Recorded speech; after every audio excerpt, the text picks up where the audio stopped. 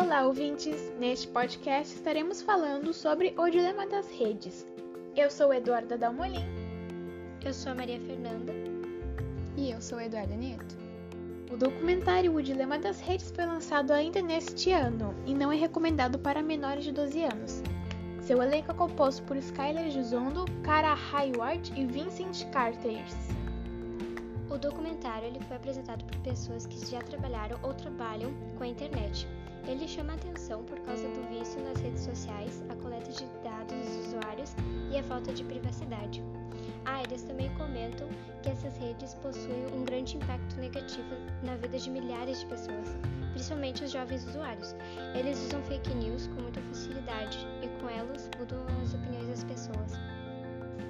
As redes sociais manipulam até as eleições dos países e estados, por serem um meio de manipulação em massa, e se tornam uma ameaça séria. Ele trata dos lados bons e ruins, com ênfase nos ruins, que a tecnologia das redes sociais nos trouxeram. Foca especialmente no algoritmo, que busca reconhecer nossos padrões de uso e nos manter o máximo de tempo possível grudado às redes. O documentário é muito interessante porque ele informa como as plataformas de redes sociais realmente são, para que todas as idades entendam. Muitas coisas eu não sabia e fiquei bem surpreendida. Eu realmente achei que o documentário fosse bem chato de assistir. Eu também. Mas realmente descobri várias coisas bem chocantes.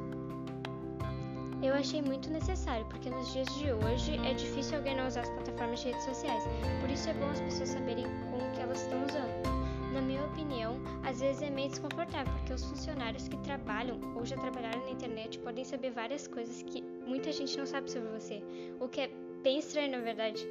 Sim, de fato, o documentário faz uma ótima utilização dos recursos visuais. Ele consegue explicar de uma forma muito simples que até uma criança entenderia. E como a Mafê falou, ele chama a atenção para algo realmente sério nos dias de hoje, que são as redes sociais e a falta de privacidade que a gente tem usando elas. Eu acho bom pra assistir com uma criança. Eu também, eu achei que antes de assistir eu achava que ele era chato, mas eu me surpreendi. Ele prende a atenção. Sim. Eu descobri bastante coisa que eu realmente não sabia. Pois é. Na minha opinião, alguns entrevistadores foram muito extremistas. Eles falaram que as pessoas deveriam parar de usar as redes sociais e outras coisas da internet. E eu acho que a internet não é ruim. Eu acho que as pessoas só usam de um jeito errado. Para mim, a solução não seria parar de usar a internet ou as redes sociais. Eu concordo com a Nieto nesse quesito. O documentário de fato acaba por ser um pouco extremista em alguns casos. Principalmente quanto à utilização do celular pelos adolescentes. No documentário, esse uso é muito psicótico e muito obsessivo. Por exemplo, a menina que não conseguia ficar nem 5 minutos sem o aparelho. Nós não nos identificamos com aquela jovem. Sim, e também achei muito boa a comparação que fizeram da internet com a magia. Porque os algoritmos são tão precisos que é como se alguém lesse a nossa mente ou fizesse mágica. Porque basta tu falar perto do celular que já vai aparecer várias coisas sobre o assunto sem tu nem ter pesquisado nada. Eles afirmam que os algoritmos têm o maior tempo possível nas telas e nos fazer comprar nesse tempo, o que mostra o quanto a internet está ligada ao capitalismo. Na verdade, tudo está conectado ao comércio e a internet não é diferente. No documentário, eles comparam a internet a um shopping gigante e isso é meio assustador. Então, se eu fosse dar uma nota pro documentário, eu acho que eu daria um 8, 8,5. E eu recomendo bastante para adolescentes. Eu daria um 9 de 10.